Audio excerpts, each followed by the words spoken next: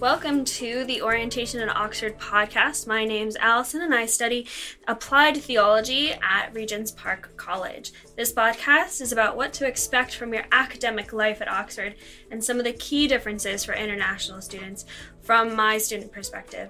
So I'm going to be asked some questions from James here, who works at the university, so you may want to sit down and grab a pen just in case you decide to note anything down from our insider perspectives. Okay, thanks, Alison. So, first of all, can you tell me, what did you find most surprising as a non-UK student when you first began your studies here? So, coming from the American system, I was used to sitting in a classroom for most of my day and most of my academic life.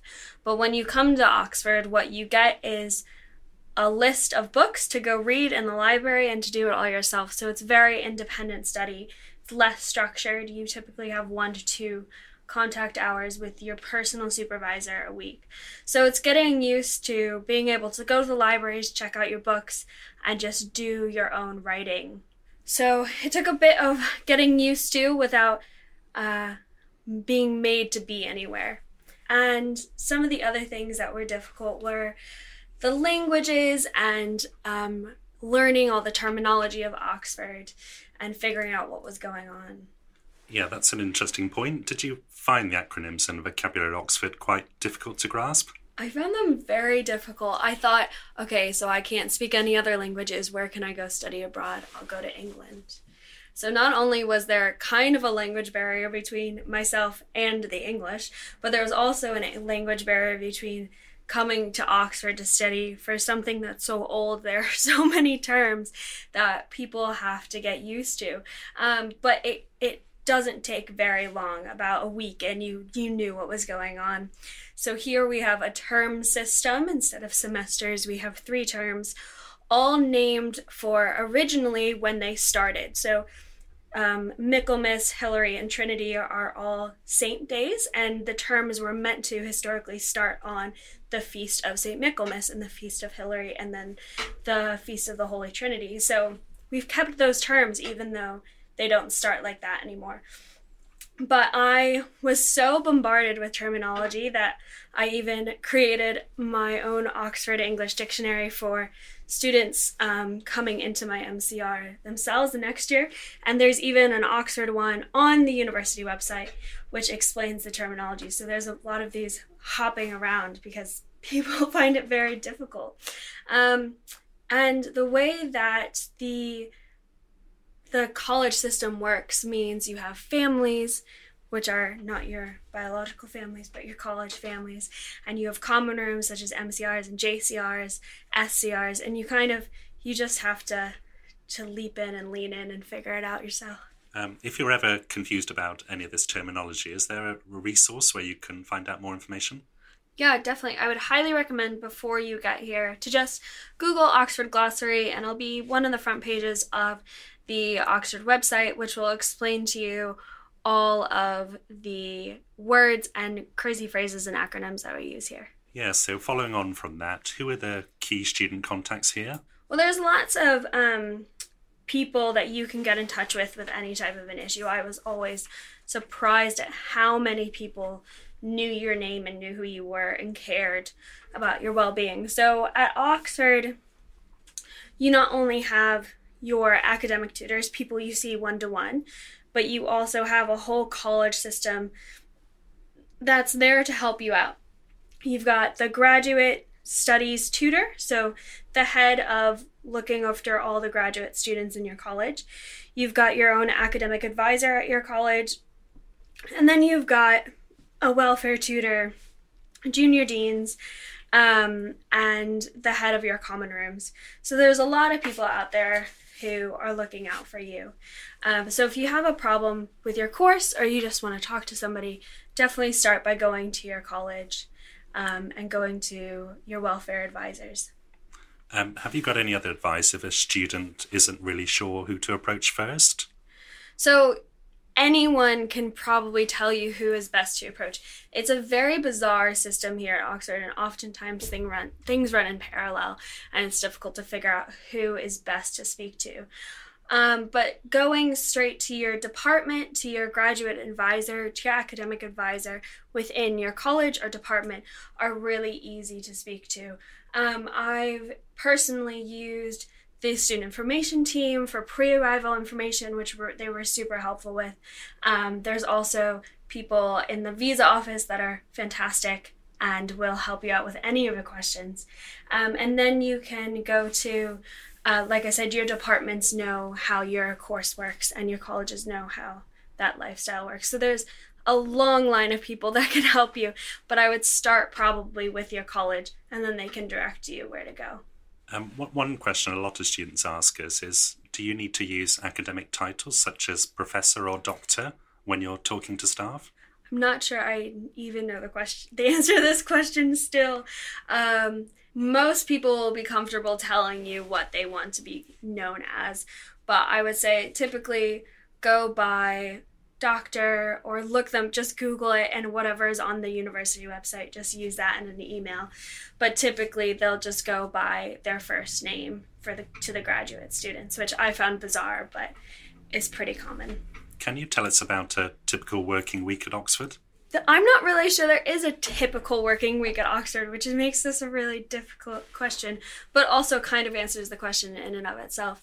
The Oxford terms are quick and they're intense. Somebody once described them as 8 weeks of finals week in a row. However, as a graduate student, you don't really go by the term times, but term times are more intense just because there's more things going on.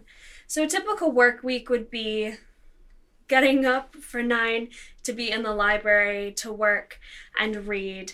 You read in order to produce either what I would be doing is a 2,500 word essay each week, and then having a tutorial with a supervisor.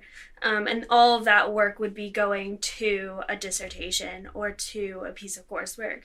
Now, if you're in a lab-based subject, if you're doing MPLS or social sciences, you might be in a lab from 9 to 5. But all that research is also going towards some piece of coursework or dissertation or exams. So people tend to keep to a 9 to 5 schedule in Oxford, which is really interesting, and less common in the States. So you do work a lot, but it's scheduled in and it's a pattern.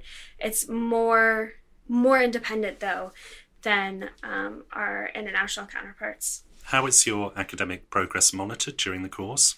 At the end of each term, you get a form asking you to express how you think you're doing. And then your supervisor will also do the same. And then you'll typically have a meeting with your head of graduate studies in your college to go over what you and your supervisor said. This is a really good point to pick up if you have had any issues, or if you haven't met with your supervisor as much as you wanted to, or if you don't think your academic progress is where it should be. Typically, students are a lot more harsh on themselves than they need to be, and they think their progression should be further along. However, with the GSR reporting and meeting with the graduate studies supervisor, you typically understand that you're on the right track. But this is a really good place to pick those things up. So make sure at the end of the first term you fill out your GSR form. What kind of assessment did you have during the course? So I had 4 pieces of long coursework in, and then I had a dissertation. So I actually have made my whole entire Oxford experience without having to take an exam, which people are not too pleased with me about. But typically graduate students won't have a ton of exams, and if they do, they're nicely spread out. They're not too stressful. And you go into exam schools and you sit a written exam for a few hours. The university does run some stress less campaigns, which are fantastic. There's a lot of colleges do mindfulness courses that are open to everyone. And all the gardens, libraries, and museums do stress-free campaigns as well. So you can go and you can relax before you taking your exams. You can also take some mock exams to prepare for those, which are really handy. And even for somebody who didn't take exams, it was nice to be able to go and sit and just write. So DPhil students will also do a thesis and then a viva, which is where you have to orally defend your entire thesis and what you've been doing for your DPhil, which sounds really intimidating. And it is a bit intimidating, but it's also really exciting to be able to recognize how much work you have put in. Yeah, one question I did have is a lot of international students ask us about the grading structure and the differences in that. The grading structure here is completely different than anything I had experienced back home in America. I came and received a mark on my first piece of coursework and thought I had almost failed, but indeed I had actually done really well. So you can't come here expecting to get a 98 to 100. A 70 is a distinction. It's very, very good as a first class degree, and a 65 is a really good mark. So you can't expect to be getting the same numbers that you got back at home, but and indeed the same amount of written feedback. But don't be afraid to ask your supervisors or your college or course for some more written feedback, as it is really helpful, especially for things like collections and coursework, to be able to produce those longer pieces of work. One point I should mention in your work and your assessment is being really careful with your referencing and also being mindful of plagiarism issues. So there's a very useful page on the Oxford Students website where you can look at helpful information about referencing and also understand a bit more about plagiarism. Can you tell me a little bit about how the feedback process works in getting comments from your supervisor? Yeah, so it differs in every individual case, depending on who your supervisor is, what your course is, and what the work you're actually producing is. So my experience is completely different than one of my peers in my course at a different college and one of my peers in my college doing a different course. So I specifically asked my supervisor for more written feedback and specifically putting it on my Word document online so I could track it and see what was going on. But for the more official pieces of coursework, you might not get your feedback for 2 to 8 weeks. So you do have to wait. They haven't forgotten about you like I thought they did. You don't have to send tons of emails. You will get your information back. And you can ask to meet with your supervisor after to kind of decode what the comments were. And did you undertake any training whilst you were on your course? So some of the most useful bits of training that I did were on teaching. So I did some teaching training, which I then was able to go out and do some access work and go up north to some schools and teach kids that wanted to go into theology. I also did some really useful training on ethics forms and CUREC, and some good training on citations and how to use the citation software, which was really helpful. There's tons of courses, though. I was really overwhelmed by all of them and wanted to take all of them, but you do have to pick the ones that you're actually going to use, and they're super useful. And what do you think is the value of an Oxford degree? I think Oxford is an invaluable degree. I mean, the personal growth at Oxford is second to none.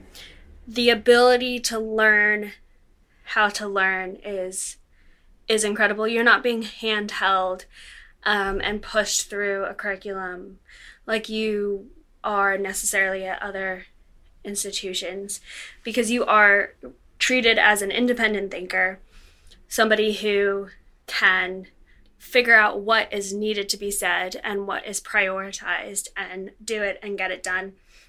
The critical thinking level and the engagement with being around people who are dedicated to their subject creates this incredible interdisciplinary community that really fosters a traditional and classic style of learning, where you're just learning all the time because of who you're around.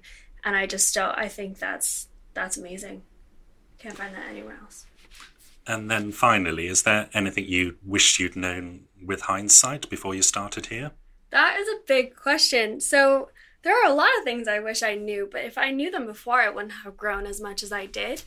I think the one thing I wish I would have known is how many formal events there are, and so I wouldn't have bought as many clothes as I did once I got here.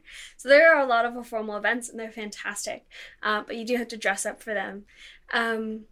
I wished I would have known that I would have gotten into rowing as much as I did, because I would have done some more preparation for that when I was younger. It was fantastic, and everyone can join in. I just loved walking around the city and being part of a history that is still going on and still producing world-class research, and has been since it was created. So that in itself is just, sometimes it just hits you when you're walking down the street, and you realize it's the same sidewalk that C.S. Lewis was walking on, even though you're writing a paper about him the next day. And so while hindsight is nice, and it's a nice rose-colored lens, I'm not sure that there's anything I wish I would have known, because I wouldn't have discovered it. Okay, well, thank you very much, Alison. That's been really interesting. Thank you so much, James, for letting me share my experience and help prospective students. Thanks for listening to the Orientation in Oxford podcast. My name is Allison. If you are interested in any of the things we talked about, there will be links in the show notes on the website for you to check those things out. And if you're curious about what happens socially while you're here and not just sitting in a library all day every day, then listen to our Social Essentials podcast to find out more about your life here at Oxford.